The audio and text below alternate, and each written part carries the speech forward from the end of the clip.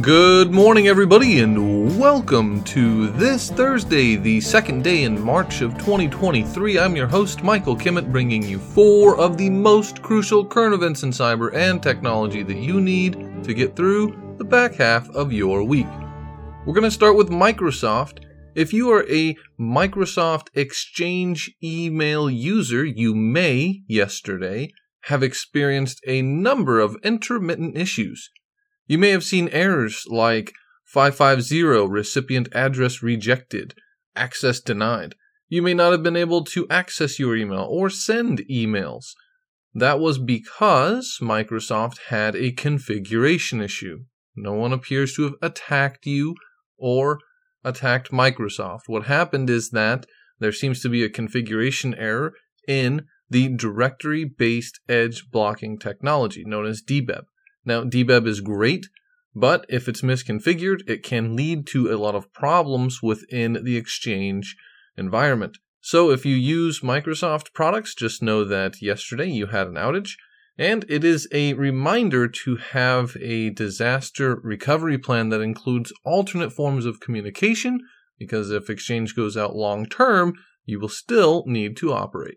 And if you operate a database, specifically if you operate a Redis database, you need to make sure that that server is configured properly with good hardening, which is the term we use for ensuring there's adequate cybersecurity controls on that server, because there is an attack underway that is scanning for misconfigured Redis databases. Once misconfigured Redis database servers are found by criminals, they seek to leverage legitimate and very publicly available open source command line file transfer services. And these attackers are doing this to install XMRig cryptocurrency miner, which is a form of cryptojacking in which your computing resources, specifically high energy costs and heat that can damage your server or computers, will be installed. And it's all aimed at earning the criminals large sums of cryptocurrency over time. So if you operate a Redis database server, look at your hardening guide to make sure that you are not the latest victim of this cryptojacking campaign. And database servers not only are ways that criminals get into networks, they are also what criminals target when they want to steal data. W.H. Smith has experienced just such an attack where company data was stolen. The British chain revealed that they were the victim of an undisclosed cyber attack in terms of details. We don't know exactly how criminals got in. We don't know what technology they abused. We do know that former employee data was stolen to include their names, addresses, date of birth, national insurance numbers. The good news is that upon detecting this exposure during this attack, the company investigated and found that there was no banking details stolen, which would be really bad for people who have worked for W.H. Smith. The bad news is that if you worked there, your name, address, date of birth, all the things that a criminal needs to conduct fraud against you were stolen and or accessed by these attackers. Again, we don't know who they are, but your details may be sold on the dark web to other fraudsters. So be very vigilant about your bank accounts, your credit cards, and be on the lookout for fraudulent emails, as criminals often try to leverage this data in phishing schemes designed to install malware either at your place of work or personal computer. And on your personal computer, you probably have a messaging application. Well, if you use something like TikTok, you may be aware that governments in Canada, the European Union, the United States, Italy, and many others are banning TikTok. Well, it looks like Russia is following suit, just not with TikTok. Russian government officials are saying that they will no longer be able to use messaging apps that are run or developed by foreign companies. There's a new law in Russia that was passed and was put into effect yesterday. It's called the Information Technologies and Information Protection Act.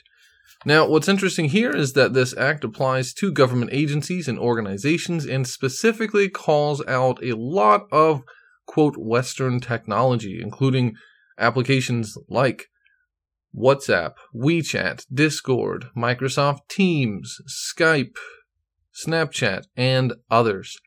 And these are all based on the very same fears that a lot of Western companies and countries have about TikTok, which is to say that because Russia's perceived adversary countries control these companies, they would be able to use the data that these officials would be using to communicate with and have insight into what government officials are doing, where they might be located, and other personal details on the devices where those applications are installed.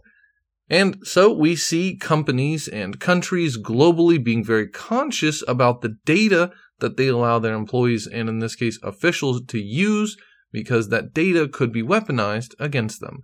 So if you use a chat application, just know that you are providing, in many cases, your location data, that even though it's, quote, encrypted, that encrypted data is usually stored by whatever company runs the chat application, and that you're giving that information freely to the company who, depending on national laws, where they're based, and a lot of other factors, could be compelled to give the data if they don't outright give it freely to the governments in which they reside.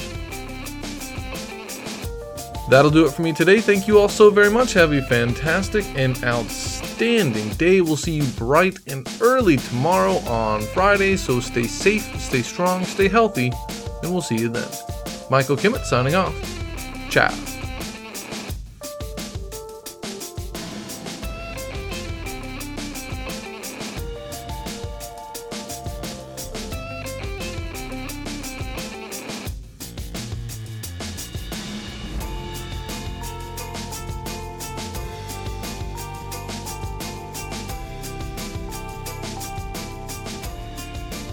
Welcome back, listeners. Today's tip of the cap goes to a volleyball team in Iowa. The Beckman High School boys volleyball team were victorious, winning the Tesoro Varsity Championships this last Monday. And that is substantial because the team lost in last year's semifinal, but brought back the core 5 members of their team looking to win the state tournament, showing their dedication, showing their perseverance, and showing a desire to improve and get better as a unit. So to you, Beckman High School boys volleyball team, a sincere tip of the cap and best of luck. And please keep on volleyballing.